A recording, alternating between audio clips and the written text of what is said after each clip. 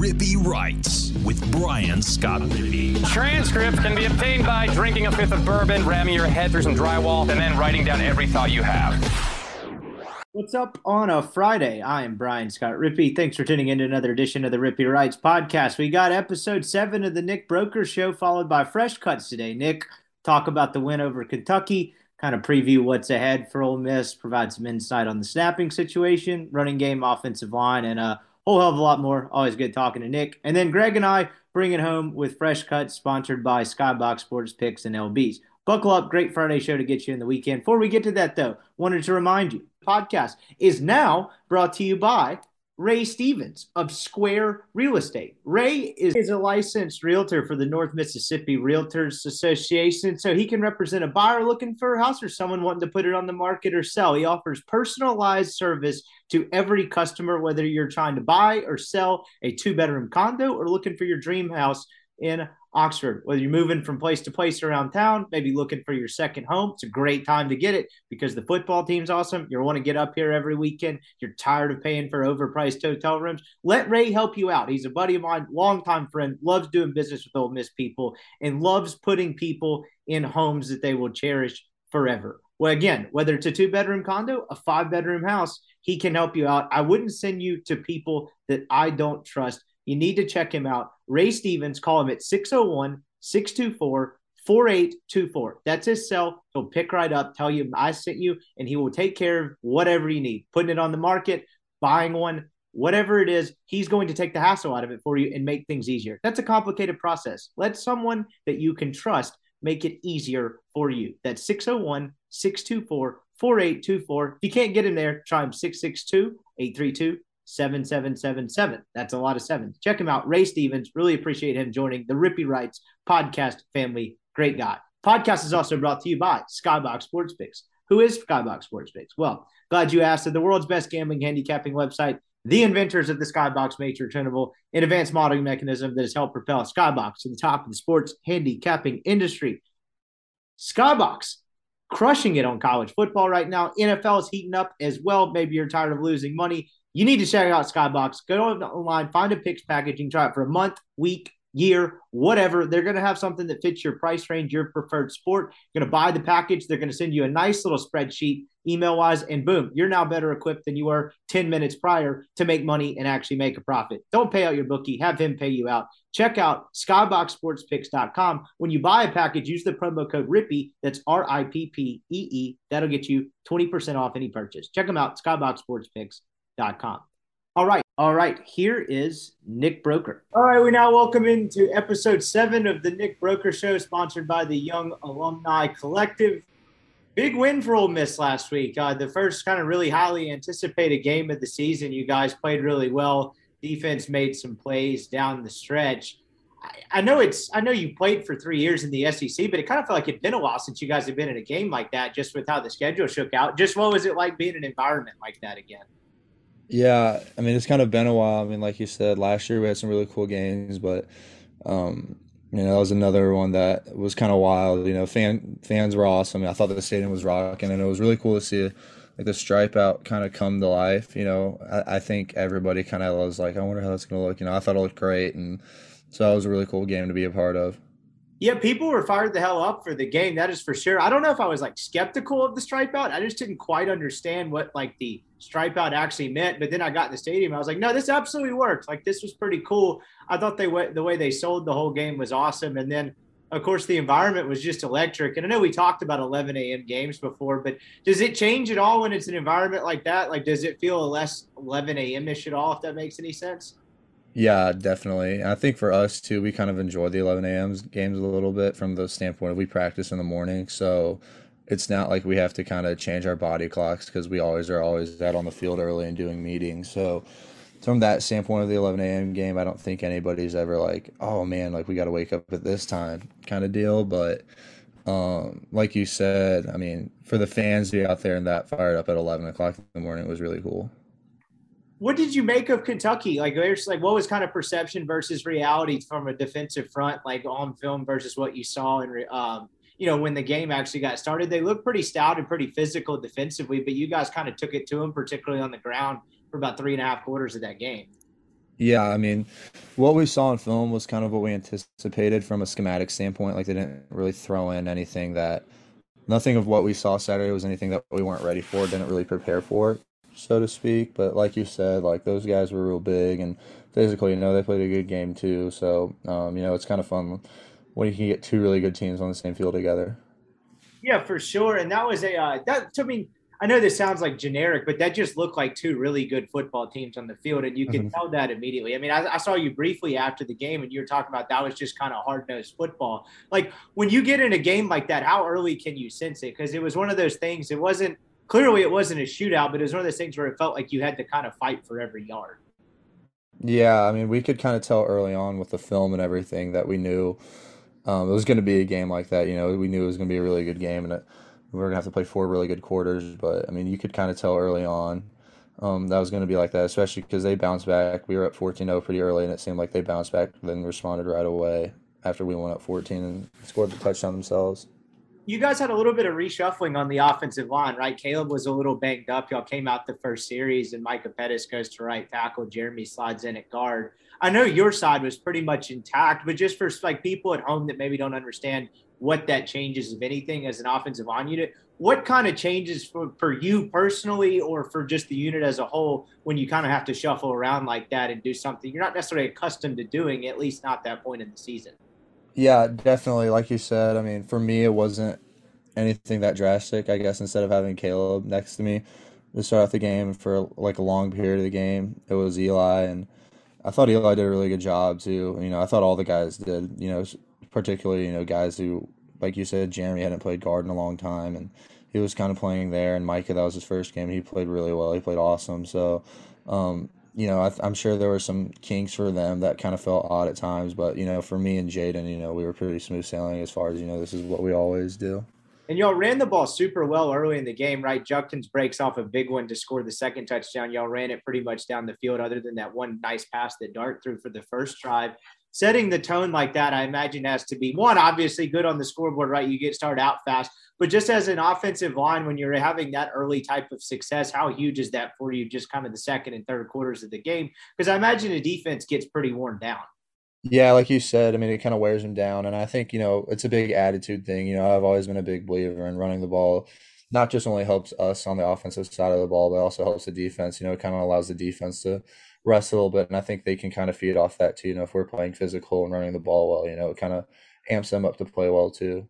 When Pettis went in the game, you guys had two freshman tackles, and people talk. I mean, we talked a lot about on this podcast about like kind of maturity and like needing to kind of be seasoned as an offensive lineman. It's really one of the last places plug and play. I get each of those guys had a year to kind of get ready. They're redshirt freshmen, right? But I just was thinking, and I said this after in the post game, just like having two freshman tackles seems like a big deal, but I think it's kind of a testament to just how much he trusts both of those guys, right? To be able to throw both of them out there kind of on the edge, because obviously, Jeremy James is a very capable tackle. You yourself played 3 years of SEC left tackle, but just do you think that's a reflection of kind of how Clements and the rest of the coaching staff feel about those guys? Yeah, they've both prepared really well, and they've definitely, deserved to, be in that moment of playing. They've worked really hard, they've practiced really well, and they study the game well. So, it's really cool to see guys like that go in, but not only go in and play so well. Yeah, and you were in a similar position in a way, except you didn't really have. I heard Pettis talking about after the game, and I think I've heard Williams talk about this as well, where like they got in, they didn't play immediately. They kind of knew they weren't ready to play, and they had a year to kind of reflect on, why they weren't playing, as if it's, some of it's just development. But like they both kind of said they hit a point where it's like, I kind of feel ready for this. You as a freshman didn't really have that. You just kind of had to be ready. But could you shed a little light on what they're talking about? There's a way you feel physically when you're like, all right, I'm ready. I'm kind of equipped for this now. Like, is it a certain point or does it kind of happen differently for each guy? Yeah, I mean, even me playing as a freshman, I feel like it, during camp, like it took me a few practices for me to kind of get my feet wet and be like, okay, like I can do this, and I think it's a big mindset thing because it's so much different, especially in the offensive line coming from high school to college, where in high school you can kind of just like, for me, I was just kind of bigger than everybody. I played high school football against, obviously I was going to stand out doing that. And it was like always like the big thing was like, oh, what's it going to be like when he plays against, other Division I football players? So I think that's kind of like the main thing is you finally, you can kind of tell early, the guys are, older college football players, but there suddenly hits a point where you make a couple nice blocks, you kind of string along a couple of good practices where you finally feel like, you know what, I can do this. I am ready for this. You kind of hit a little bit what I was going to get to in a second, and that's snapping in center. We talked about this before, right? I asked you, like, if you've ever tried to snap before. You mentioned doing it in practice a few times and then trying it in a scrimmage or two.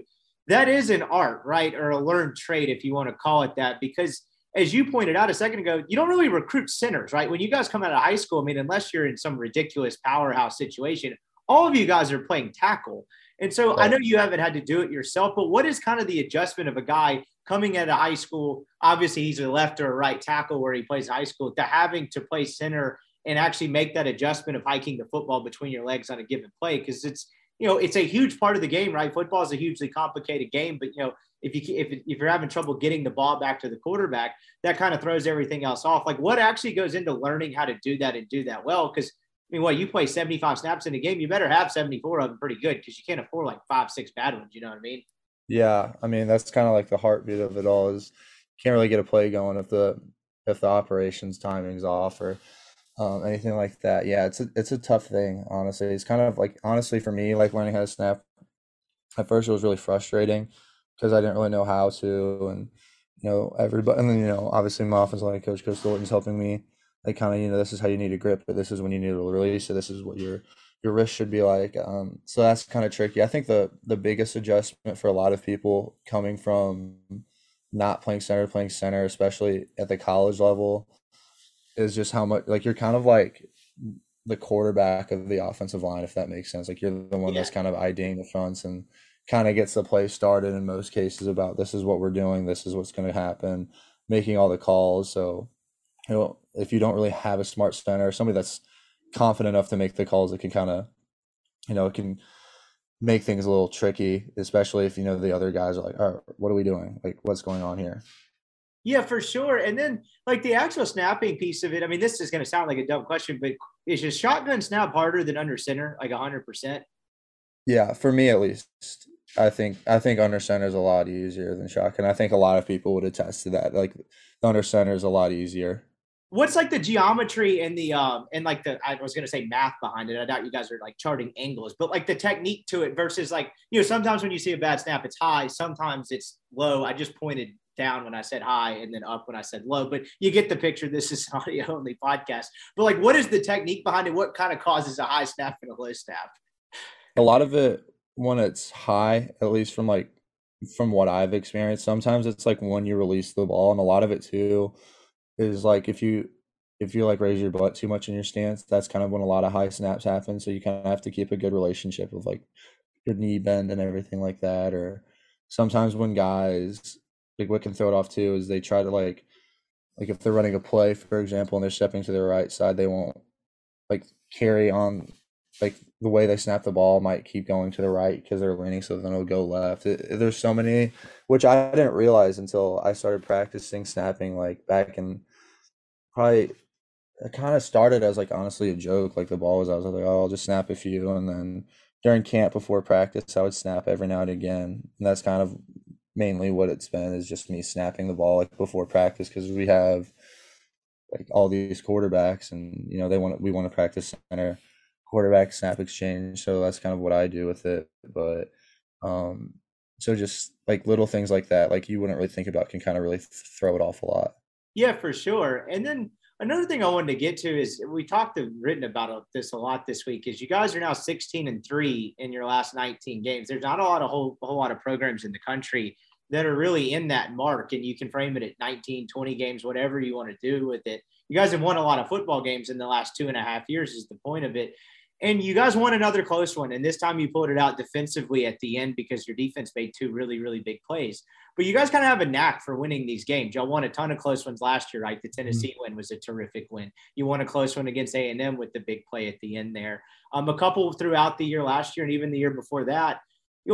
It's funny walking through the Grove after the game, Ole Miss fans who, I know you guys don't have like a 25-year history of like watching the Ole Miss like brand or whatever, but like I feel like older fans in particular are kind of like still getting used to it. But you can tell it's like a culture thing, right? You just eventually kind of start expecting to make plays and win games like that. The best you can describe, I know it's something that's probably pretty difficult to describe, but how does that happen? Like, how do you get, is it just being in that situation over and over again? How do you get to the point where you got to just expect good things to happen and know, hey, we're going to make a play to win this thing instead of kind of, I guess, being paralyzed by the moment? I think there's kind of two things. I think the first one is we've like you said, we've kind of been in that moment a lot, so we're a lot more experienced with it. Especially some of the older guys that have played a lot of football. And I think like the biggest thing is like we always say, you play to win, you don't play not to lose. If that makes sense, like you're trying to make plays and not, still attack the game like it's a normal game, not be back on your heels. Like, okay, well, if we let them catch it 8 yards, it's fine. That's kind of out the window now. We're still trying to make plays and playing like we're going to win the game, not like we're playing to not lose this game. For sure. What was Jackson like throughout? I mean, he even admitted after the game that was the first kind of stage he'd been on like that. I know being at home when everyone's kind of in your favor is different than going on the road, but he had like a point where he was asked about it and he smiled and was just kind of talking about how much fun it was. Can you sense that at all during a game? I mean, imagine all of you guys are having fun in an environment like that, but just for a younger guy that hadn't really been in many situations like that, could you sense him kind of getting in a groove and getting to a point where he's like, all right, this is really awesome? Yeah, and I think you can definitely tell with everybody. And Jackson, like you said, I thought he really rose to the occasion. I think that's just kind of the competitor in everybody, honestly. And that's kind of why you come to a school like Ole Miss and come play SEC football, so you can be a part of games like that. Honestly, that's kind of the way I look at it. It's kind of a privilege to be in games like this. It's super fun when the stadium's sold out and it's close and everybody's going crazy. For sure. You guys had a ton of offensive success, particularly putting points on the board and finishing drives in the first half. I know it sputtered down a little bit in the second half, but you haven't been the beneficiary of this all 4 years you played. But how nice is it having a defense that you don't necessarily have to go out there and put out 6 every time? I understand that's the goal, but just kind of having that other side to lean on and a strength of the team being the defense versus in years past. In 2020 in particular, you guys got into a bunch of shootouts. That was a weird year for a lot of reasons. Was it nice knowing that you have a little bit margin for error and when you come off the field, if a drive didn't go your way, there's a pretty good chance the other team's going to punt and you're going to get it right back with another shot? Yeah, I think that takes a lot of pressure off us and I think that's just kind of how you play team football, because even when we punt and, if we get a couple of yards and get a couple of first downs and punt and we pin them deep, we know we're going to get the ball right around our 50-yard line with a short field to work with. So it's definitely something we really feed off of for sure. Where were you when I say where were you? I know literally where you were. What was your reaction to the Ivy strip sack? Could you have topped Partridge's? I mean, really that whole booth up there. I'm sure you saw that video. Yeah. What was your reaction? Are you stoic in those moments? Are you going nuts? How does that kind of work? What'd you do? I just kind of honestly froze. I was so excited, but so shocked. I was like, oh my goodness, this is what it came down to. And then kind of, being an older guy, guys are just running around the field. I was like, okay, well, we still have to go out there and snap the ball. The game is there's still 58 seconds left. We can celebrate in a minute. What is a locker room after a win like that? I know it's hard to describe. There's probably not much topping it. I mean, you get the cigars when you beat Mississippi State. I've wandered halfway into a locker room one time when you guys had those fired off. That was maybe 17. But what is a locker room like after a win like that? It's nuts. And that's kind of the best part is there's really nothing like the winning locker room, especially after a game like that. Everybody's going crazy, everybody's jumping around, dancing, maybe they'll put a little music on, and I mean, there's really no celebration like that. What is your routine after a game like that? Because I know you have the whole day, not really to yourself. I mean, obviously, I saw you after the game, you talk to your family, whatever, but I know you guys have a routine after, right, to take care of your body a little bit. Is that different at all for an 11 a.m. game? I know you want to try to be social some when you can, but what does that look like after an 11 a.m. game when you do have so much time left before, Sunday, the next day, whatever you guys have to do? Yeah, I think the biggest difference is normally we've been playing a little later. Normally after those games, I'll just go back to my apartment and just kind of lay in bed the rest of the day. Honestly, I went back to the Grove for a little bit, like you said, and hung out with my friends and some family there. And then after that, just kind of did the same thing, laid around all day and just got ready to go do treatment this Sunday. I think the fun part about playing that early is because we play so early, we get done and we can kind of watch all the other games, if that makes sense. Yeah. Yeah, because y'all don't get to watch hardly any football, right? Unless you're playing early or really late. Any time in between that, 11, after the 11 window, like that mid-afternoon to early night, I mean, you're pretty much toast all day. I imagine you guys don't have the TV on watching leading up. Yeah, I mean, we don't really watch any games, especially like 2:30, definitely not. 6:30, we might get like a little downtime in the afternoon to watch in our hotel rooms while we're waiting around. But 11 o'clock, for as far as us watching games, 11 o'clock is probably the most ideal situation for that. You guys have mentioned a couple of times had another huge week running the football. I think probably the one that stands out is Q breaking loose for that second touchdown.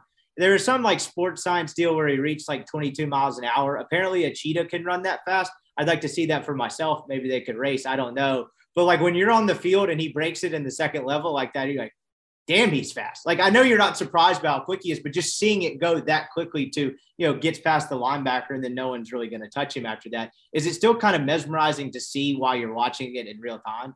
Yeah, with all of them, honestly. And Q was obviously the example because he was the one who broke it off last week. But there's plenty of examples of guys running down the field, whether it's offense, defense, special teams. They're like, geez, like, that guy's rolling. Like, Yeah. like even I think it was Ishim Young on when Kentucky hit that big play on their last drive before Ivy had the strip sack. He came like all the way across the field, and I was like, he is, because they showed it to us, and I was like, dude, he is rolling right now. Like he is digging right now.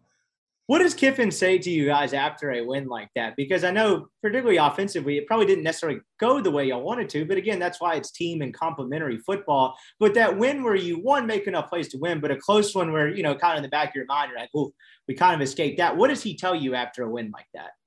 Yeah, I think like you said, I mean, there's obviously always good and bad within every game. And, just winning a game like that, it's awesome. And so that was like kind of, his message to us, it's good to celebrate, but don't celebrate for too long because we have another game coming up. So, celebrate now, but once we come back tomorrow, we have another game to play.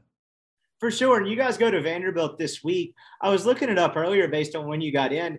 You got into school, that is. You've never played at Vanderbilt in like a normal setting. Not that it's much different than the COVID year, no offense to Vanderbilt, but like you've never actually, the way the schedule's played out, you've never played there in like a normal environment, right? Because they were here in 19, weren't they? And then 20. And there's a few schools like that, I think. Okay. Yeah. Yeah. So there's a few schools.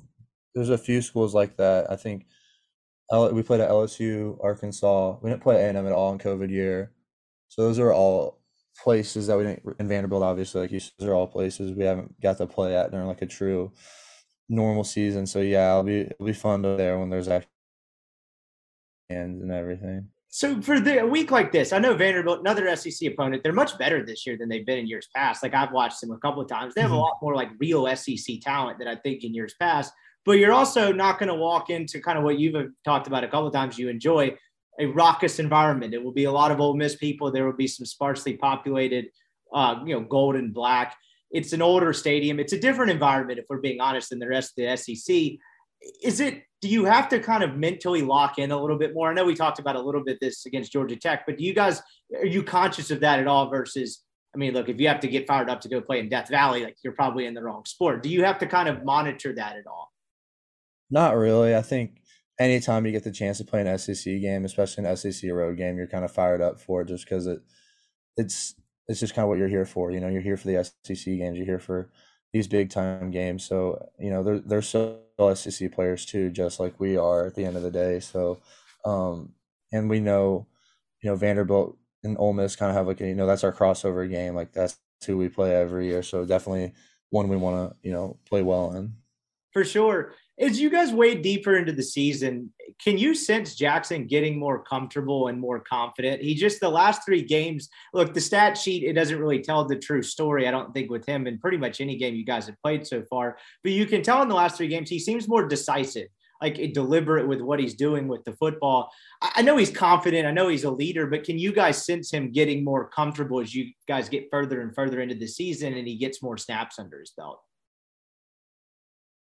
Yeah, definitely. I think, like you said, he's super talented and can make all the throws, but now he has more comfortability and, he's been with us for a few games now at this point. So he definitely can kind of sense that. And, he's done a really good job.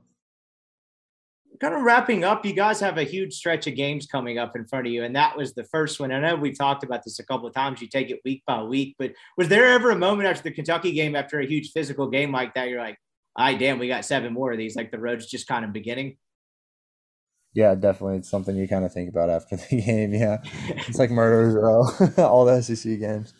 It really is. It's why it's the greatest conference in the world and the toughest conference in the world. And I imagine, I mean, you mentioned that's why you come to the SEC, right? You imagine you guys wouldn't have it any other way. Look, if we're being frank about this, I mean, if you go to some other schools, you may get 2-3 games a year tops, like that Kentucky game where you guys sign up and you pretty much guaranteed 8 a year plus whoever you're playing non-conference. Like that really is why you guys come to play in the SEC, is it not? Yeah, definitely. We want to compete against the best, and I think anybody who's like a competitor, and everybody in this league is, that's what you want to do. You want to play against the best people and playing these types of games, playing these types of atmospheres. Do y'all bus anywhere? You're flying to Nashville, right? That's a little pond jump of a flight, but y'all aren't busing anywhere but like Starkville, right? I think we actually are busing in Nashville. I can't remember. At least last time we did. I'm pretty sure we're busing. Other than that, like I think since I've been here, the only games we've bused to have been to Nashville, Starkville, like you said, and we'll drive to Tuscaloosa because that's only like I think maybe 3 hours bus. Yeah. Yeah, y'all do Birmingham the night before, sometimes in Tuscaloosa, right? Yeah. Yep. Mm-hmm. I remember that from when I was in house. What do you do on a bus ride? Like when you actually have a real length amount of time, like what do you movie? Do you do podcast? What's kind of your go-to? For a buster like that, kind of all of the above. Like I'll probably download something on Netflix to watch, and then other than that, listen to music, listen to podcasts, just play around on my phone, things like that.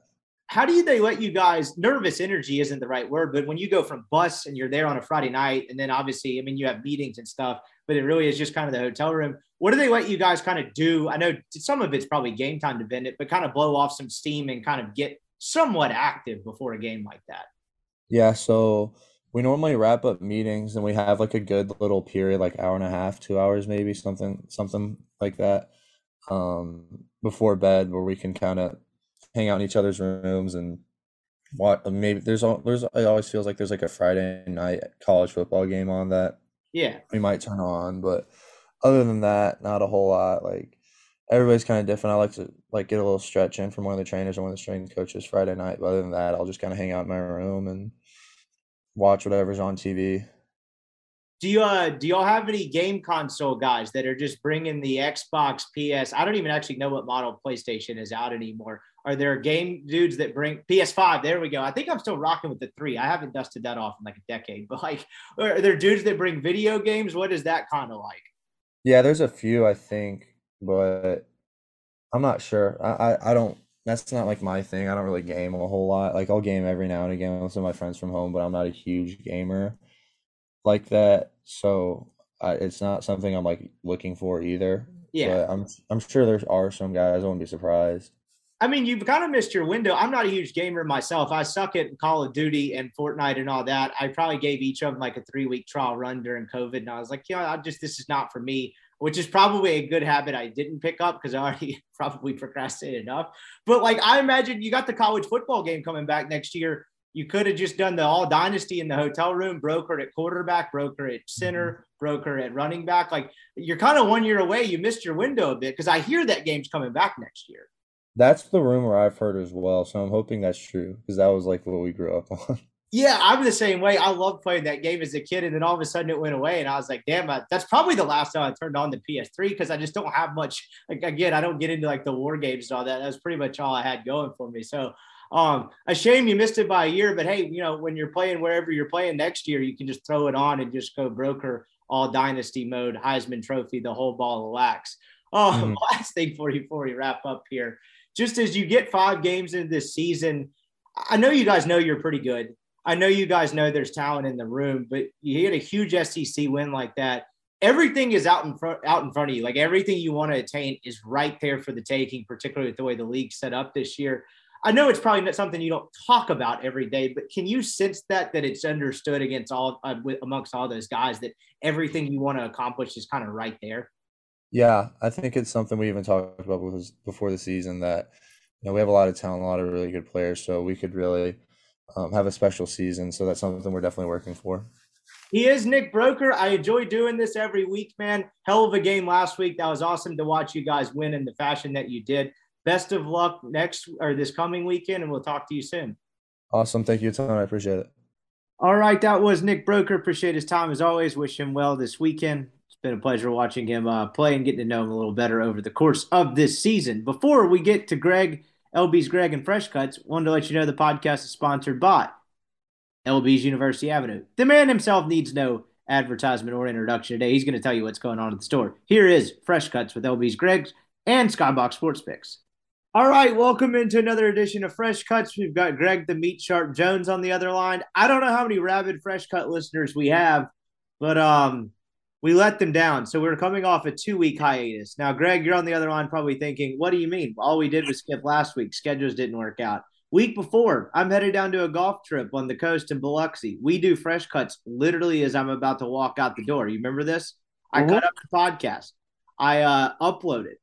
And then I was like, okay, I literally don't have time to finish this. I'm just going to shut the computer because it uploads anyway. As soon as you put it in the thing, put it in the little portal, shut it. I go open up my computer on Sunday night after a long weekend of, whatever dudes do on a golf trip. You can read into that what you want. Open it back up, never uploaded, never pushed the button. Just sitting there Sunday night right there staring at me as it was since I left. So this has been a 2-week hiatus from Fresh Cuts. I'm ashamed. I'm disappointed, but I also saved this from ourselves. How are you? Yeah, I'm good, man. I mean, I think I went 12-1 last week. So that's what you probably had. Yeah, everybody missed out on making money. Yeah, exactly. So I apologize to both you and Skybox if y'all went undefeated both weeks. Sorry, we're just going to throw it at the record. This is not a democracy. This is a dictatorship, a corrupt one at that. I don't know what to say. Last week, so I had my best friend Michael Portner in town, who you met, who you are now his hero after some free meats that were slung around. And I was going to eat dinner with him and his wife, and it just scheduling never worked out. So I was like, you know what? We'll take 1 week off. And then I was like, actually, it's 2 because I'm an idiot. Needless to say, be that as it may, we are back. We are not missing another week. And I still have the record. I was going to screw this whole thing up one way or another. It happens every year. Usually around this time, I lose the record. Remember there was that infamous golf trip in 2020 where I had decided it was a good idea to keep the record in a notebook. I believe the Beau Rivage in Biloxi now is in possession of that notebook. I don't think we're going to be mistaken for sharps if they ever open that up and they're like, damn, look at these guys' picks. They're never gambling here again. Yeah, they want us to come to the Beau Rivage. I was about to say, I'm surprised they didn't try to find a phone number on there and be like, look, how about a player's card? We'll allow you to sit in the sports book all day. How about that? Just keep playing. Anyway. Yeah. At least we more have the record. Not keep playing, keep losing. Yeah. Yeah, exactly. Here, we'll give you $1,000 in free play. Just keep it moving, keep rolling. So, but at least I still have the records, and the records stand at 8. I'm 18-17 in college. You're 17-18. Skybox Sports Picks is 16-19. This is where I remind you these are Skybox free picks that allow us idiots to compete against them. This is not their paid picks. But if they're hanging around 500, just giving stuff away for free to us. Imagine what their paid picks are. Sign up, skyboxsportspicks.com. We'll get to the NFL records here in a second when we get there. But we'll pick college with Skybox. They won't ride with us because their NFL picks are behind the paywall because they actually make money. And then we'll hit the NFL. Before we get to that, though, what's been happening? What's been going on at the store? We got I won't say a down weekend, but a non-home football game weekend. What's happening? Yeah, last weekend was pretty wild. I knew Kentucky was going to travel, but boy, they traveled in groves. So it was last week. It was a really good weekend. Usually, away weekends are actually pretty decent too.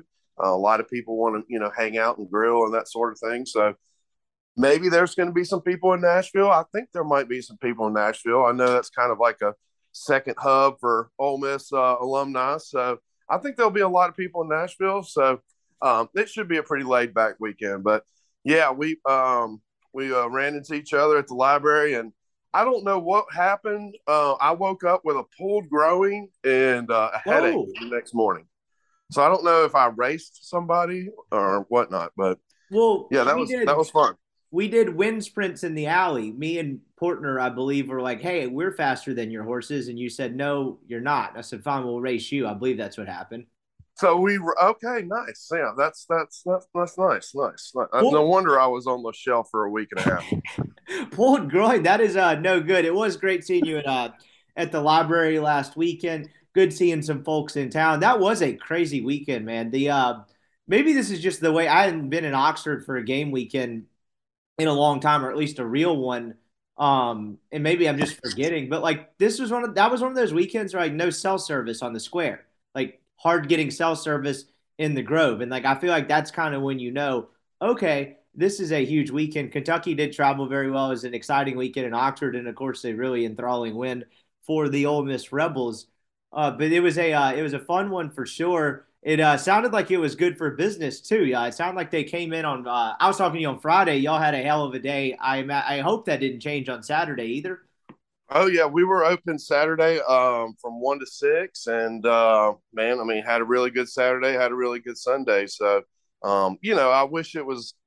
I mean, I'm pretty sure every Oxford business was like, I wish it was like this every weekend, but yeah, it was a good weekend, and win at Vanderbilt, and then another win at Auburn, and who knows with LSU and Texas A&M might be undefeated and hosting Alabama. That would be extremely large. It is setting up to be a really exciting fall for Ole Miss with the way they played and the way the schedule shakes out. That is for damn sure.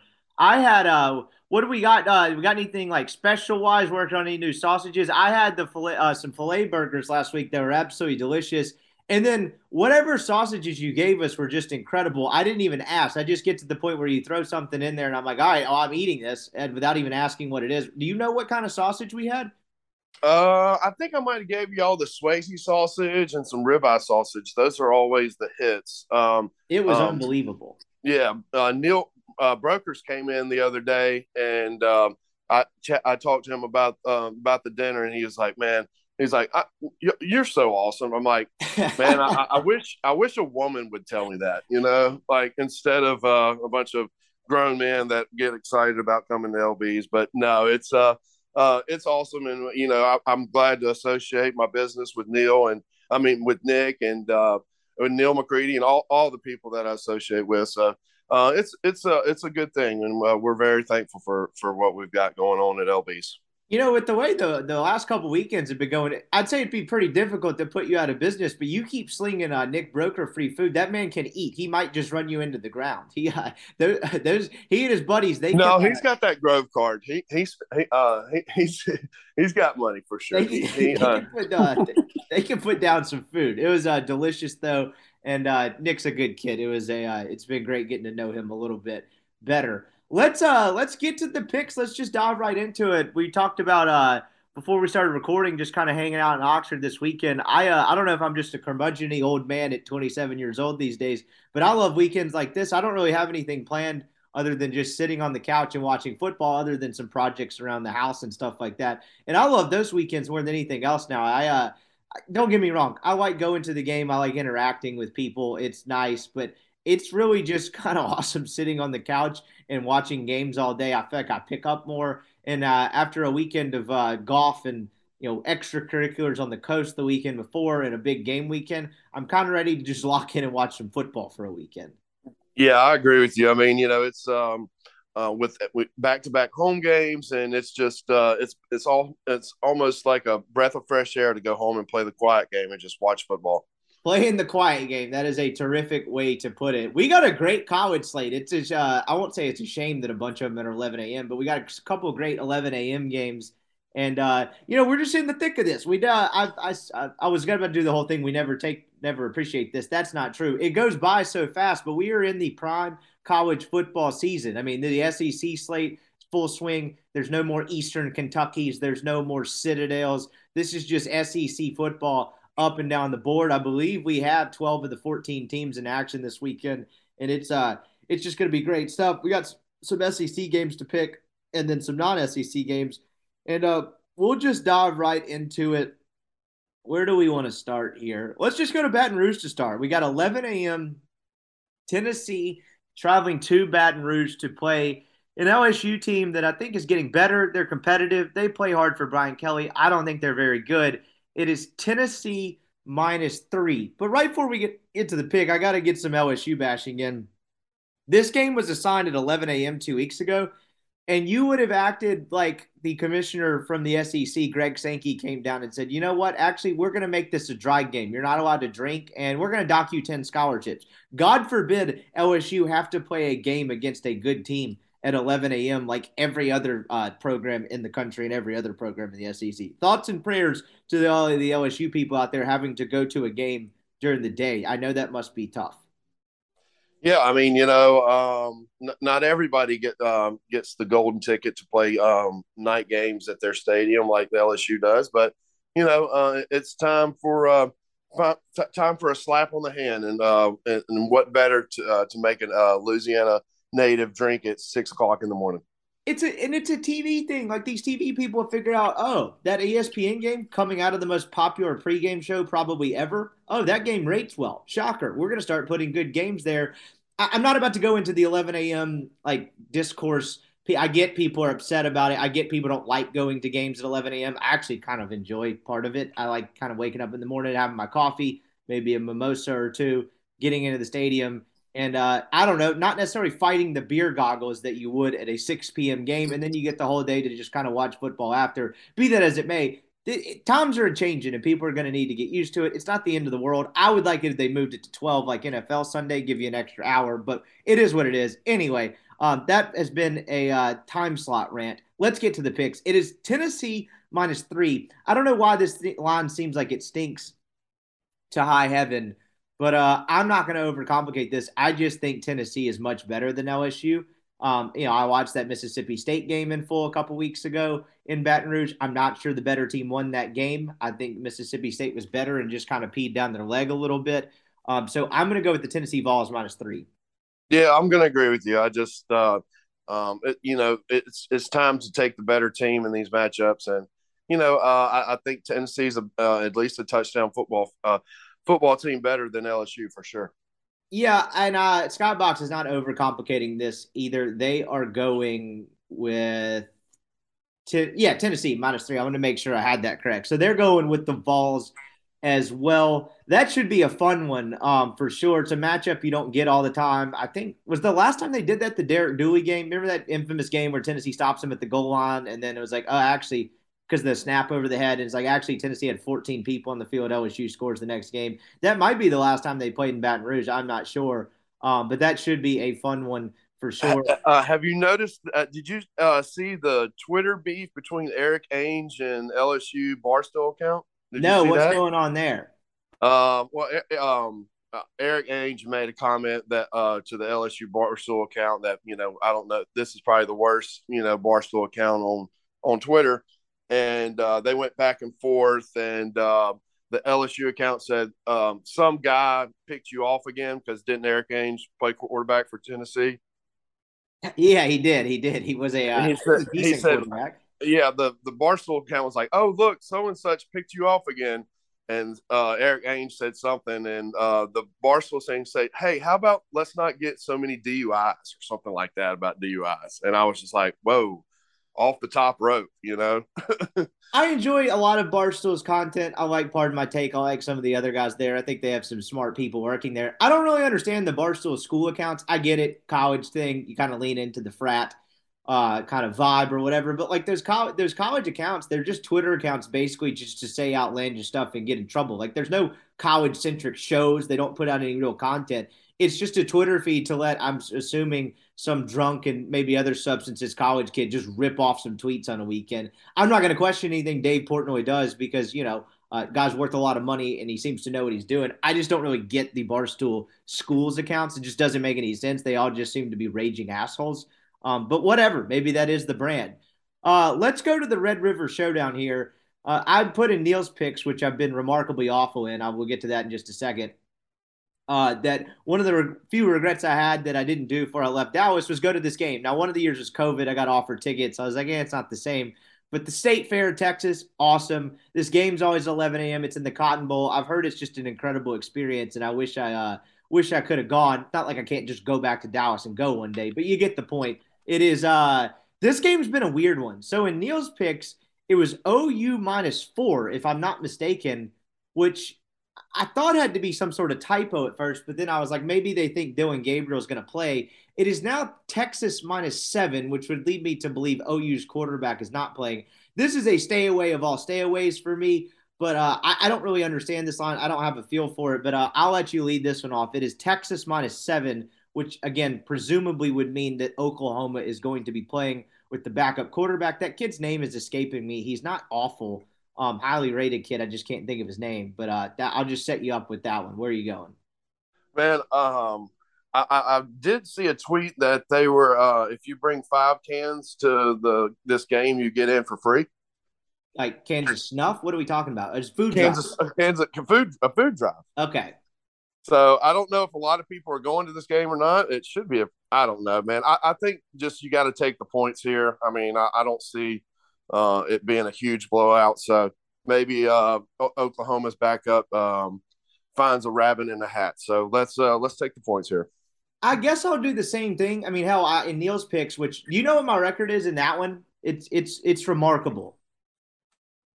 Is it double? Do you have double-digit wins? Yeah, I'll give you that. But like, I guarantee you couldn't guess how bad this is. Well, let's see. How many games have we've had so far? Probably like what, 50? Yeah.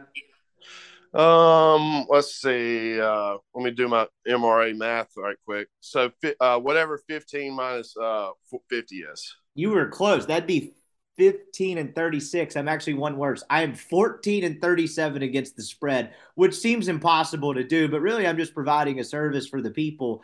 You couldn't have a sharp, other than Skybox Sports Picks, use the promo code 20% off, give you that kind of record if you faded me. It has been a remarkable disaster of epic proportions. If we have any other carryover audience from that column in these picks, I don't pick the same thing, mostly because I don't remember them. I've done the gambling. It's not part of my brand type of thing. Like Jeffrey Wright, pretty good at it. I just do it for fun. In that Neil's picks, it has been a disaster of a year. And I say all of that to say, I think I had OU -4 in that one. So I don't think I'm winning that now. That hopefully that one gets thrown out because Dylan Gabriel's not playing.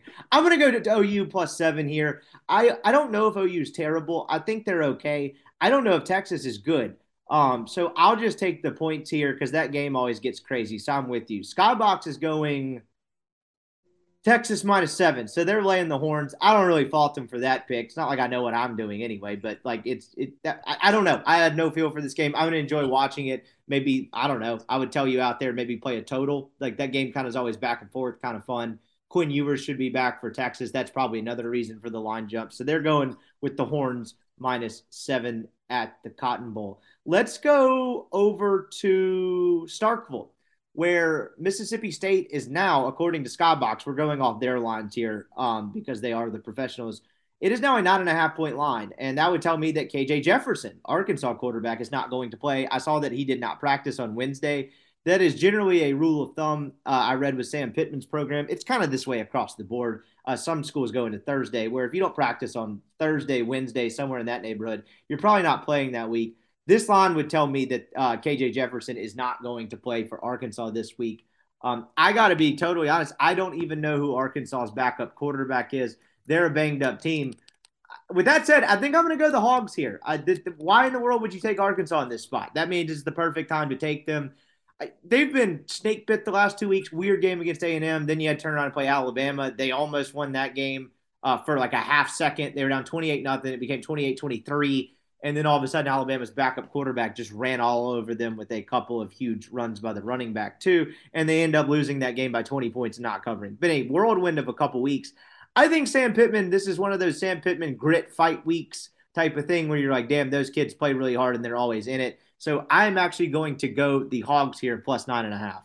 Yeah, I like Arkansas here. I mean, I know KJ Jefferson not playing is a huge miss for them, and I see, I know State's defense is good, and State's actually pretty good this year, and I just rather have the points here. I don't trust a large spread like that. Oh, the Arkansas's backup quarterback is that Malik Hornsby kid, the Missouri City, Texas. I don't know why I remember that. I think from doing Texas high school games. I remember this. I don't know anything about Malik Hornsby, but hey, we're riding him. Skybox is on Arkansas 9.5 plus 9.5 as well. So it sounds like we're on the Malik Hornsby train. So there we go. Horny Hornsby. Let's ride. Let's see. Keeping it moving here. That one's also at 11 a.m. Mizzou and Florida. It is in the swamp. It is Florida minus 11 in the swamp. Florida coming off a week, I think, where they played Eastern Washington. Mizzou had Georgia dead to rights, and it wasn't one of those, a couple of turnovers early. Mizzou's up there early in the game. They're plucky. Georgia was like actually dead in the water in this game. I'm still not exactly positive how they won. 16-6 with like 8 minutes to go in the fourth quarter, and Missouri was not able to hold on. They seem like a snake bit team. This is a trap of all traps in terms of not having a feel for it. I don't know. I can't do Anthony Richardson double-digit favorite. So I guess I will go with the Missouri Tigers. I don't really know what they do well outside of run the ball at a slightly above average clip. Their defense seems okay-ish. So I'll go Mizzou here. I think they'll probably try to fight for one more week. But, man, if they lose another heartbreaker, that could be really tough sledding for Eli Drinkwitz there. So I'll lead off this one. I'm going Mizzou plus the 11. Yeah, I mean, Mizzou's played some really good. I say they've played some good football. I mean, they should have beat Auburn. I don't know.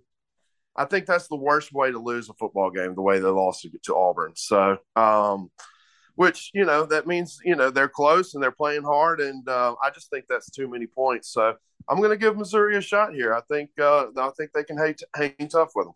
Yeah, I don't know. I mean, that's also a good game where you wake up, or I say wake up. I think this is a night game where you turn it on. It's already like 14-0, Florida, and you're like, great, this one sunk 5 minutes in. But yeah, I'm kind of with you on that one. And it appears Skybox is as well. So Skybox Sports Picks is going with Mizzou plus 11 on this one. Let's take a trip out to the West Coast, shall we? We've got UCLA and Utah. This should be a fun football game, I think. I don't know how good it's going to be.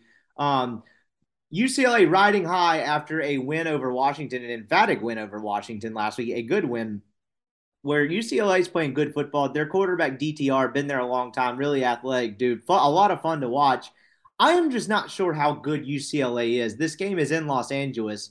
I don't know if that actually means anything because I don't know if you've seen their crowd shots lately. The libs don't care about football. I say that mostly tongue-in-cheek. They just have a hard time getting people to come out to those games. So I don't know if obviously it's not going to be a huge home field advantage. I just think Utah's much better. I don't think UCLA is good. I credit them for that win. They were playing better football. I'm just not sure how good they actually are. And I'll take Kyle Whittingham over Chip Kelly 7 days out of the week. So I'm going to go Utah minus 4.5 on the road here. Yeah, I like Utah here. I'm going to go with my first lock. How about that? We'll do Utah with the first lock. Man, I guess one of the reasons why UCLA, fans don't like to come to games is because they're stuck in traffic. I don't know. But, I would like to go to the Rose Bowl to watch a random football game. I mean, that sounds fun. But seems pretty awesome. Yeah. I mean, I just think Utah's a better club and just a better football team. So prove me wrong, Brian Kelly. The 405, bro. Got to avoid it. That's what all the locals say out there. Chip Kelly. Chip Kelly. Wait, which one? Which Kelly is at UCLA? That would be Brian Kelly. Yes. Okay. Yeah. No. Whatever. Oh my God. Did I say Brian Kelly? Chip Kelly. Or yes. Not the LSU fake accent guy. I don't know what the hell I'm doing here. It's early in the morning here on a Friday. It's Chip Kelly. Brian Kelly is not in Los Angeles, or at least we don't think. Chip Kelly. Excuse me. God, I'd hate to what he sounds like with his California accent. He'd probably throw on some board shorts and a Billabong hat and been like, my family's from the West Coast. So we're both going Utah. Skybox is going UCLA plus 4.5, so they like the Bruins here. They are the experts. I don't know. I just don't see it. UCLA is 5-0, but they should have lost to South Alabama. They didn't play great against Alabama State for about 3.5 quarters, and Bowling Green kind of gave them a little bit of a run there for about 2 quarters there. So whatever. It is UCLA plus 4.5 for Skybox Sports Picks. Let's venture back into the South here where they enjoy football. I say that partially tongue-in-cheek because I'm talking about Ole Miss Vanderbilt. We're going to go with that one next. It is the Ole Miss Rebels minus 18. Ole Miss is coming off of a emphatic win, an exciting win over the Kentucky Wildcats. They just seem to have a knack for winning these close games, kind of a culture shifting thing that we've talked about on the podcast at length. It is the Rebels laying 18 points. This seems like a lot of points. Vanderbilt's better. They are competitive. They have more SEC players. That's all I can describe it. SEC caliber-ish players than they've had in years past.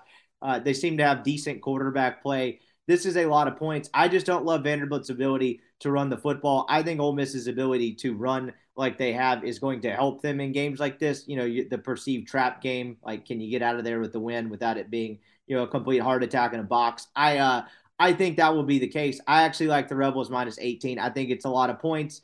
It's going to be tough to swallow those, but I'm just not taking Vanderbilt in good faith here. I don't know much about them. Wake Forest handled them with pretty good ease. I'm going to go with the Rebels.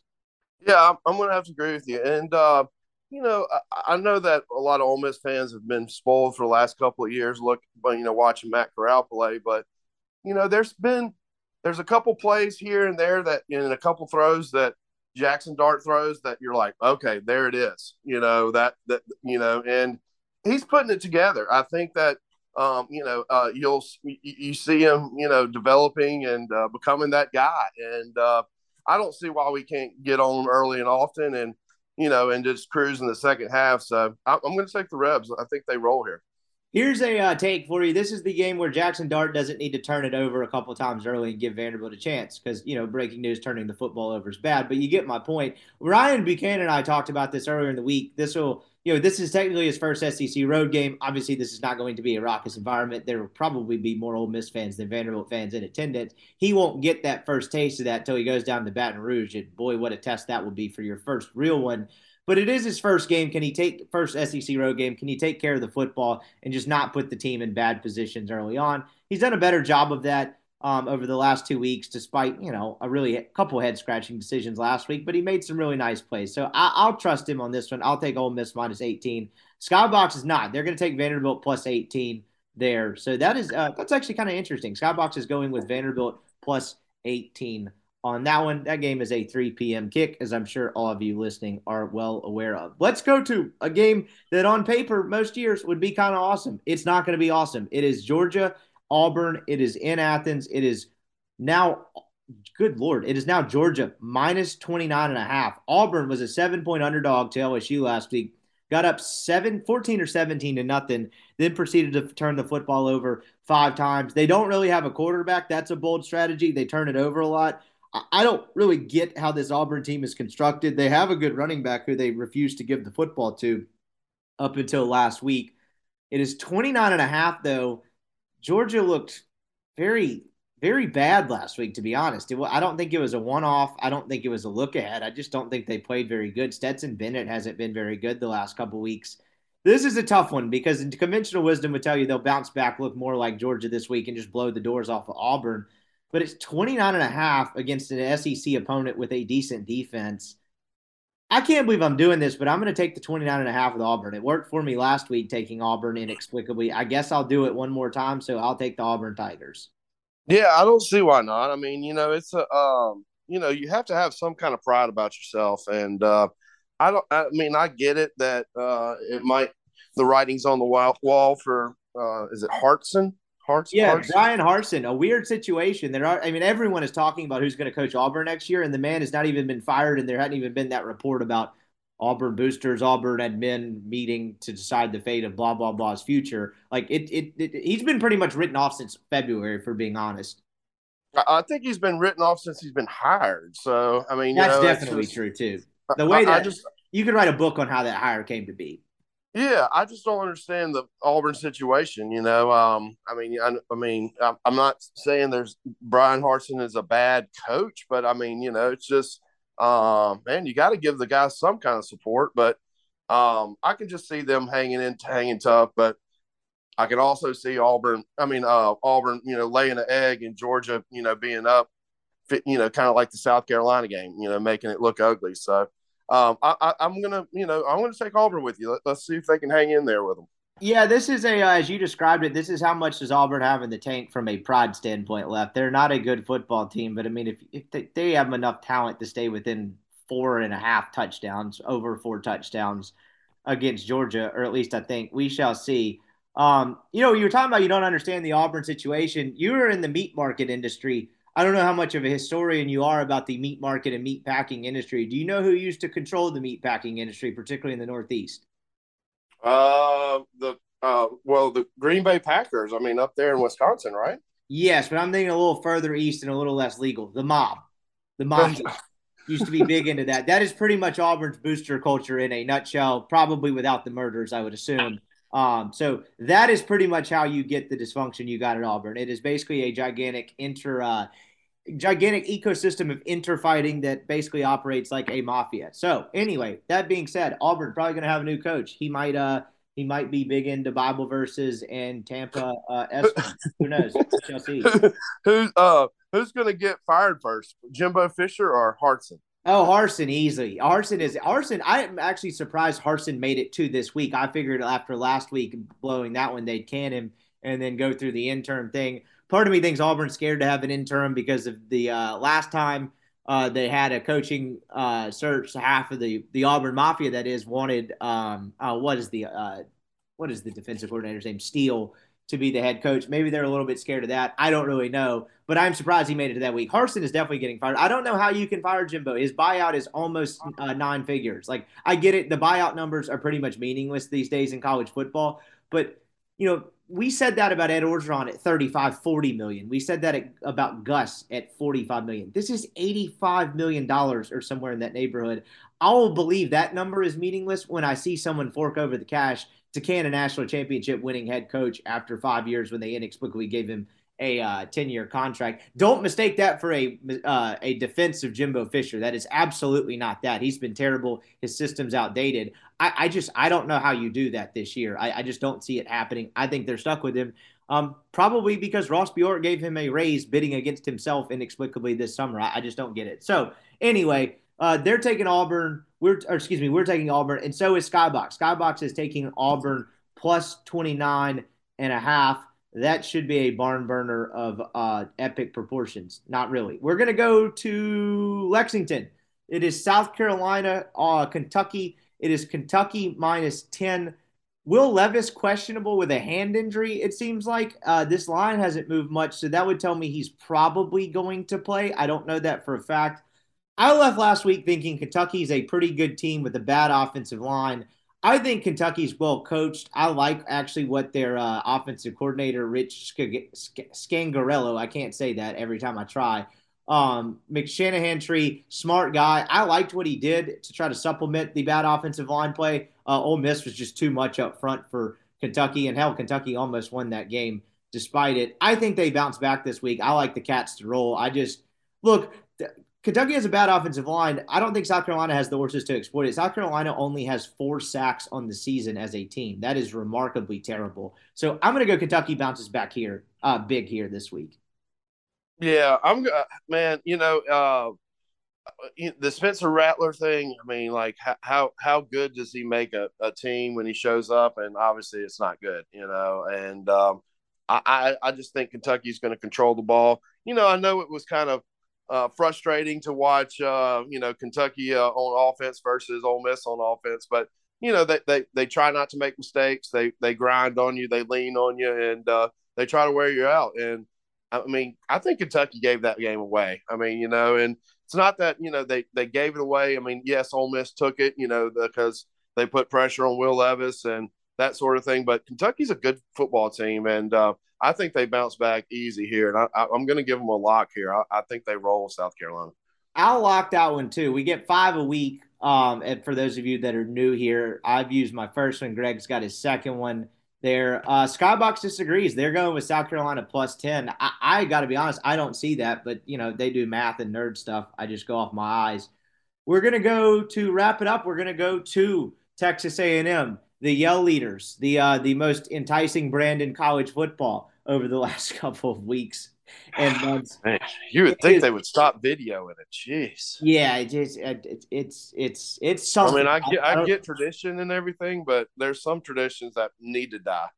Yeah, that's for sure. We've had a lot of traditions through the years as a country and as a state, and really just at any level that at a certain point it's like, hey, let's probably not do this. This isn't great anymore. But anyway, that it is everyone's expecting it a bloodbath, right? This was supposed to be the most hyped game of the regular season, some thought, with the offseason beef, the sliced bread comments, the Jimbo Fisher back and forth that Lane Kiffin kind of expertly prodded and kind of teed up as he tends to do. He kind of just lobbed a turd in the punch bowl and then watched the other two nerds fight it out, which I always thought was hilarious. It is Alabama minus 24. Ooh, that's a lot of points. I don't know if Bryce Young is going to play. I wouldn't. I don't know if I wouldn't say I'd count on it, but I don't know. The line hasn't moved a ton. He had what seems to be a significant shoulder injury. Saban said he's going to be a game time decision. I don't know. Either way, I think I actually am just going to go against the grain here and take Texas A&M. This is another like pride game. A lot of pride games this week. How much pride do you have left in the tank? Maybe that's the theme of the week. This game kind of happened to a lesser degree last year. A&M came off a bad loss to Mississippi State, and then Zach Calzada played the game of his life. I don't see A&M contending in this game at all, but they do have a pretty good defense, and they can run the ball okay. So I'm going to take them plus 24. I think this game will hang around 17 to 24 points for most of the game, and you'll be sweating out the cover the entire time. But I don't necessarily see Alabama just winning this game by 35. Maybe I'm dead wrong. I've been wrong a bunch this year, as we well documented in Neil's picks. But I'm going to take the Aggies here, plus 24. Yeah, I mean, it is a lot of points, and I'm just a big fan of you don't poke the bear. I mean, and I'm not talking about that Bear is also Bryant. true. And there's been many comments made towards saying, like, I don't get that, but with that being said, I'm a don't poke the bear guy, and I don't see Alabama not letting up on the gas pedal here. And I think they want to send a message. And, Jimbo Fisher reminds me of a lot of these bloodstock agents at these horse sales that have millions and millions of dollars, and they can just get whatever they want. Well, whenever you spend millions of dollars on horses, it doesn't work out all the time. So with that being said, I don't think it's working. And 85 million is a lot. And if there's one person or one state that can come up with it, it's the state of Texas. So I think Alabama doesn't pump the brakes here and just keeps going. So I'm going to take Alabama here. Yeah, spending money doesn't mean you're competent. You have to actually spend it competently. What a novel thought. I'm with you there on that train of thought. And Skybox is with you on the pick. They're going to take the Alabama Crimson Tide for minus 24 there to wrap up our college slate. I always forget the free plays. I'm going to go ahead and throw those out. Skybox is giving 2 free plays to the people. Actually, 4 this week. They gave 2 college and 2 NFL. Their free plays are Ohio State and Michigan State over 63.5. Wow. That is a shocker. And then they are taking Duke minus 3. So those are your 2 Skybox free plays this week. That is Ohio State, Michigan State over 63.5, and Duke minus 3 on the road against Georgia Tech. I don't know how to describe those picks other than interesting. Again, they're the experts. I'm deferring to them. That's just I don't know if you've seen Michigan State's offense, but hey, when the line doesn't make sense, they're probably onto something there. So those are your 2 college free plays. They'll drop off, and now we will dive in, as the great Mike Francesa once said, to the league where they play for pay. Going into the 2 weeks ago, I was 18-12 in the NFL. I know that's hard to believe based off my college picks. You were 15-15. We're going to dive into it after a 2-week hiatus. As my phone just goes off in the background here, not really sure what was up with that one. But we're going into week 5 of the NFL. We are recording this early on a Friday morning, coming off of a Thursday night game that I don't like to do the whole Twitter exaggeration thing. Did you watch this game last night, the Broncos-Colts? I actually have Amazon Prime, and I did not watch it, but I did see one of my horse bettors put $100 on the prop bet for a team not to score a touchdown. And it paid $5,600. Wow. $100 paid $5,600. Oh, hell yeah. But that guy's having a terrific morning. That's an incredible bet, and really never was in a ton of doubt until the end of the game. That's awesome. That like fired me up to hear. I was just going to say, one, I don't like to do the Twitter exaggeration thing, but that really might be the worst football game I've ever watched. It was I mean, whenever a game is going into overtime and the fans are leaving, I think that's a real cue. And what's funny about the whole deal is, Russell Wilson, that did his interview after the game, yada, yada, yada. and he still did Broncos Nation Let's Ride as he walked off the interview. We've covered this theory on the podcast before. My theory is that Russell Wilson is not a real serious human being. He is literally like what you would imagine The Rock playing in as a quarterback in a terrible football movie. What was that movie that The Rock played quarterback in, where like he finds his long lost daughter? That terrible football movie where he's like the big shot quarterback with the dog living in New York. That's how Russell Wilson just acts 24/7. It's almost like sociopathic. That game just. I had a buddy that was on the Colts, and I was texting him last night, and like he felt way better when the Colts were on defense because Matt Ryan was terrible in his own right. Matt Ryan, he's known for like the sack that takes you out of field goal range. Matt Ryan, the Colts were on the 11-yard line. He took 2 sacks for minus 29 yards that took him out of field goal range. An all-time Matt Ryan sack episode last night. It was Broncos -3. They had 2 shots to just literally lay on the football, kick the field goal, go up 6, which ended this game for all intents and purposes because everyone watching that thing knew that the Colts could not and would not score a touchdown. So 12-6 might as well have been 50-6. And Russell Wilson threw 2 interceptions, one of them in the end zone, just completely inexplicably. He's been awful. And then the famous thing from last night that everyone's raving about is the fact that he missed KJ Hamler wide open on a slant to end the game. He's been bad. I think I could have scored from there. I think if I was in the game, and I think I could have scored from there. As big of a waste of time as watching that game was for 3 hours. You get 4th and 1 by the goal line. I don't know why they don't run the ball, but you really can't make this stuff up. Richard Sherman is now on the Amazon post game, and I just got to watch him scream, "Run the damn ball," almost to the point where it seemed like he was having a stroke, which you can't make that up. That is so hilarious and just so poetic that Richard Sherman, who basically broke up the Seahawks because of the pass not run thing, clearly hates Russell Wilson. Made that obvious on camera last night, just screaming, "Run the damn ball." It was just very funny to watch. But anyway, that was a terrible game. We are not going to start there. We're going to go to the. But I will say that is a solid bet. $100 for no touchdowns and a $5,600 payout. That's pretty solid. That is an incredible bet. Congrats to your guy there. That is awesome. That had to be thrilling to watch and win. He's probably the only one that. What was funny was he posted the bet at the end of the 3rd quarter, and he goes, "I think I'm just going to go to sleep now, and just hopefully I'll wake up to good news." Oh boy, did he ever! Let's hit the. We got the London game. We're giving the Brits our finest. Last week we went Kirk Cousins, Jameis Winston, sent them over there to play in Tottenham Stadium. This week we're going to go Packers Giants, which actually isn't as bad on paper as you'd think. But the Giants lost both quarterbacks last week. They lost Daniel Jones and backup. Oh, I forget the backup's name now. They both went out of the game. They won a game in Chicago last week in which they threw the ball for 71 yards, which took us back to the leather helmet days. This game is actually offline, so we're going to have to come back to it. I'll try to find it somewhere else. I'm assuming that has something to do with the quarterback thing. Maybe there's some, I don't know, maybe the game's canceled because they're still mourning the Queen. I don't know why that's offline, but we'll come back to it, actually. How crazy is it as the game last week ended with the football hitting the post twice? I mean, that's the most soccerish thing ever. That was nuts. They were probably Brits screaming, draw. I don't know. Yeah, but it did hit the goalpost twice, did not find the back of the net. And the Saints did not get 3 points. They did not get a win and get 3 points, and they did not score 3 points through the field goal. So let's start with your Saints there. They're -5.5 at home against Seattle. Seattle wins a shootout in Detroit last week. Detroit's like a really fun team. If they had a defense, they'd probably be 3-1. I'm not sure Seattle's any good, but Geno Smith's moving the ball better than I thought he would. I don't know how to gauge that. Saints are -5.5 here.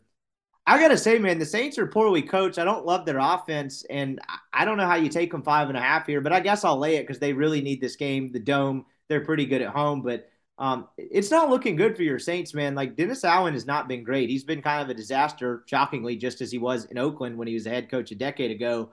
I'll go Saints here, but I don't have a great feel. Yeah, I mean, it's you are who you hire, and it's not working out, and how long are they going to keep him? And when you lose Drew Brees and you lose to Sean Payton, and you try to revamp the organization. I mean, it's not a wave the magic wand and it's done in a year. So I'm going to take the Saints here, but yeah, it should. It shouldn't be a good. It shouldn't be a good game. But who would have thought that Geno Smith would have better numbers than Russell Wilson? In Week 4. That's just kind of a head scratcher. But it's definitely the truth. That's for sure. And they got 3 first-round picks for it and a couple of other pieces. They look like they fleeced the Broncos in that trade. So, yeah, are you going Saints? Yeah, I'll go Saints here. I mean, it might be my last week for them. Jags Texans next. We got this in Jacksonville. It's Jags -7 over the Texans. I'm off the Texans thing. I was on them for they're scrappy. If it's a touchdown spread, take them as the underdog because they'll be frisky and fight around. They just aren't good. I think Davis Mills is pretty good. I think the rest of the talent around him is really terrible, and they just do a bunch of really dumb stuff. I think the Jags are good. The Jags were up 14-0 against Philly, who's the best team in the NFL we've seen so far this year. Couldn't hold on, but the Jags run the ball well. Trevor Lawrence is coming into his own. Doug Peterson's a good coach. I'm just going to hammer the Jags here -7. I think they are a good football team. I think they need a win after last week, and I think they get it in big time here. I'm taking the Jags. Yeah, I'm gonna do a lock with the Jags. They're a good team. I kind of didn't think the Trevor Lawrence thing was going to work out too well, but it has. And they blanked the Colts, and they should have won last week. But the Eagles are good, so I'm going to go with the Jacksonville Jaguars here. I like them.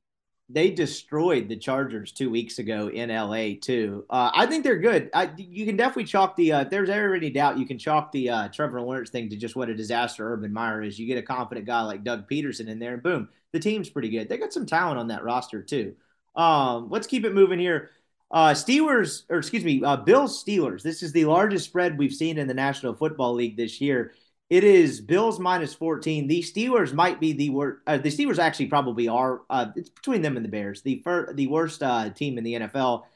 They benched Mitch Trubisky last week. You're going to go with the rookie Kenny Pickett. This is a stay away of all stayaways. I think the Steelers are terrible. Man, I could see the whole Kenny Pickett starts. He kind of is frisky and they hang around in this game, but the defense kind of stinks without Watt. I guess I'll take the 14 and just hold my nose. I would never actually play this game. This is a stay away and a half. So I'll take the Steelers just off principle. But I think there's a decent chance the Bills kind of rectifies. They look sloppy the last couple of weeks. They had a loss and they barely pulled out that game in Baltimore, but was a nice win. I'm going to take the the Steelers this week just off principle. But I would never play this. Well, the Bills have actually played, some good football teams. You got to give the Bills the credit, for the record that they have. Going to losing in Miami and beating Baltimore on the road. I mean, that's a nice split there. So man. The Najee Harris and the Jonathan Taylor two-headed fantasy running back monster that I had is not doing so hot. So I think Buffalo rolls them up. I think it's going to be bad. So I think the Bills will roll here. This is a trap of all traps. We're going to go back to the NFC South. Bucks -10 at home against the Atlanta Falcons. The Falcons are 2-2. They lost Marcus Mariota to an injury. I don't know if he's going to play this week. Patterson's out. They lost Cordero Patterson, but the Falcons are kind of good. They have some playmakers on offense. I know they lost a huge one, Cordero Patterson going to IR.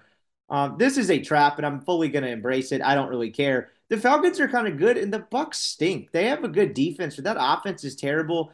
I don't know if we do pop culture and do the Brady thing here, but a lot going on there. They just seem like a mess. I'm taking the Falcons +10 here. Yeah, too many points here. And, what is going on with the Tom Brady? I mean, is he really – I don't know, man.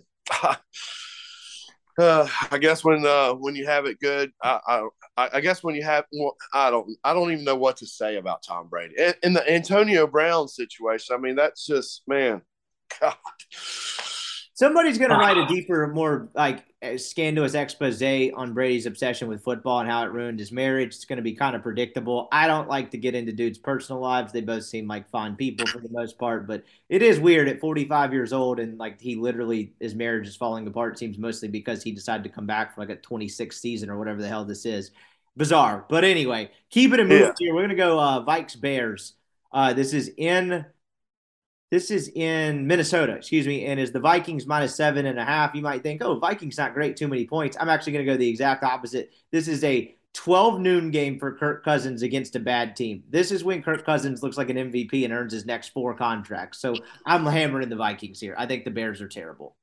Yeah, I'm going to go with the Vikings too. I mean, it's just for some strange reason, I think that last week the Vikings were just playing around with the Saints and just making it a good game. I think the Vikings win by 2 touchdowns easy here. Yeah, I mean, everyone makes the Kirk Cousins primetime jokes. Is playing in London count as primetime? I'd have to say, yeah. And guess what? He wasn't great. So, anyway, not much to say about that one. We're going to go to another just barn burner of a game. It is my Tennessee Titans traveling to the nation's capital to take on the Washington Commies. It is the Washington Commanders +1.5. I think the Commanders suck. I don't think the Titans are very good, but I'm going to take the better coach team and the team that can run the ball with a decent quarterback. I like the Titans here a lot. That's probably going to get me in huge trouble. And if you're listening to this, hammer the Commies. But I just don't think Washington is very good. I think Ron Rivera is a candidate for first coach fired this year. I'm taking the Titans. I'll probably lock it. Yeah, and Ron Rivera's a good guy, man. I just don't understand. I mean, I feel it's bad an organization thing. He's a good coach. That you can't overcome that Dan Snyder culture. It's just impossible. Yeah, I mean, I don't understand why that's the case. I mean, I don't understand how a football owner can get in the way of somebody doing their job. And I guess Dan Snyder is a professional football coach himself. So I would stick to my day job if I was him and not worry about the football team. Just show up and watch it. It seems like Daniel Snyder's trying to be like Jerry Jones. Do you get that vibe or not? I think his day job at this point is just being an abhorrent human being who screws people over and treats his employees terrible. So, I don't really know what vibe he's going for there. Maybe he's going for like a Bernie Madoff deal. I really don't know. I was actually surprised Rivera took that job. You talk about him being a good coach and a good guy. I completely agree. He after the Carolina thing ended, it was just kind of time for a split. You rarely get that much longevity in the NFL. I would have just waited a year and taken another job. I don't know why he took this one, but anyway, I'm heading Titans. Where are you going? Yeah, I'm going to go with the lock in Titans. How about that? Hell yeah. We're going to go Jets next. Jets, Dolphins +3.5 in New York. Is the Jets +3.5 at home against New York? No Tua. I've gotten tired of that discourse about the concussion thing. Yeah, they probably mishandled it. Yes, he probably had a concussion. I hate to see people get their brains scrambled. There's no shot they could have played in this week. There would have literally been a full-on riot from the NFL. I don't know, man. The Jets have some playmakers. Zach Wilson came back last week, looked pretty good. I think I'm taking the New York Jets here. I don't fully trust Teddy Bridgewater. The Dolphins are a better football team, but I kind of like the Jets in this spot at home. They're 2-2. We could be talking about the 3-2 New York Jets next week. I'm going to go Jets here, +3.5. Yeah, I like it too, man. I mean, we got Zach hitting up Giselle, so I mean, he's feeling confident. So I mean, gotta love a good confident quarterback. So let's go with the Jets. All righty, keeping it moving here as we head into the end of the early slate. We are going Cleveland Browns +2.5 at home against the Chargers. I still don't know how the Browns lost that game last week against the Falcons, but they managed to do it. They really need this win as they're trying to get through as best they can through the Deshaun Watson. What they ended up being 11-game suspension, I think.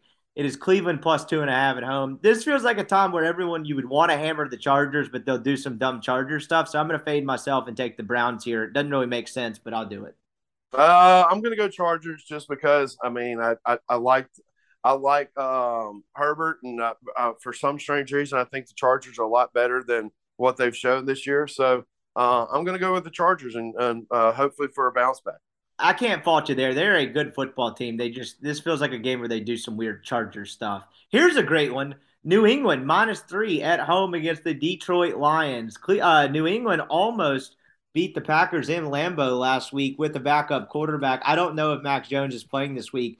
I don't really care. This is a classic coaching mismatch. Belichick will just pull the Detroit Lions pants down. They play terrible defense. It is New England -3. I don't even think Detroit's that bad, but I am locking New England -3. I kind of have to agree with you a little bit on this, but I for some strange reason, I like how Detroit plays. They play hard. I mean, and I know their defense isn't great, but they're fun to watch. And I'm just going to go with Detroit here for some strange odd reason. Carolina at home against the San Francisco 49ers. Some fire Matt Rule chants broke out last week as Baker Mayfield was just horrendous against the Arizona Cardinals. And Cliff Kingsbury, who is not exactly a coaching savant in his own right. It is Carolina plus 6.5. This is a stay away of all stayaways again for me here. My thing is, this is a lot of points. I don't, particularly for a road favorite, I don't think San Francisco is great. But to me, what this comes down to is the fact that San Francisco has a really, really good defensive front, and Baker Mayfield does not fare well against those. Man, I'll go. I just to get out on the case for San Francisco, I'll go Carolina just because it's too many points at home. I don't fully love the Jimmy G thing, but this is you could see Matt Rule fired if this game goes really badly. Well, then let's go with San Francisco. I don't want anybody to lose their job or get fired, but I just think Matt Rule was a good college coach, and it's a big jump. And I just thought it would. If he stayed at Baylor, I think it'd been a little bit different situation. And I don't know, but I just don't think some coaches are suitable for NFL, and that's just the situation with him. So I'm going to go San Francisco to roll them up. Couple of great late afternoon games here to close this out. Cardinals, Eagles. Eagles, best team in the NFL. Their offense is rolling. They play really, really good defense. They've been really impressive. Jalen Hurts seems like he's kind of figured it out. Shockingly, they built an offense to suit his strengths, and look what happened. It's been awesome. Kyler Murray, they just kind of keep winning games. I think he's winning in spite of Cliff Kingsbury. It is Arizona plus 5.5 at home. So the Eagles are getting a lot of respect here. I think I'm going to go Eagles. I think I'm going to lay the 5 points on the road here. I just don't trust the Cardinals' defense. I like Philly's defense. I just like Philadelphia that much more as a football team. I think I'm going to go Eagles here.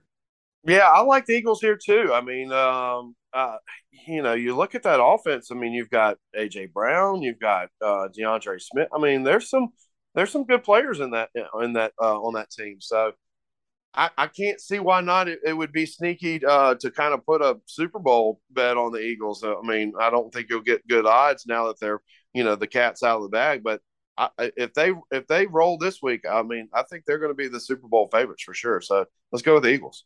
Yeah, that just seems like a coaching mismatch. Nick Sirianni, who didn't get a lot of respect when he got hired, turned out to be a pretty damn good coach. Rams, Cowboys in LA. Rams threw a stinker last week on Monday Night Football against the San Francisco 49ers. Dallas unbeaten with Cooper Rush playing really good football. That Dallas defense is flying around. The Rams giving 5.5 here at home. This makes me want to take the Cowboys, but the Rams always do this. They'll bounce back and play a great game at home.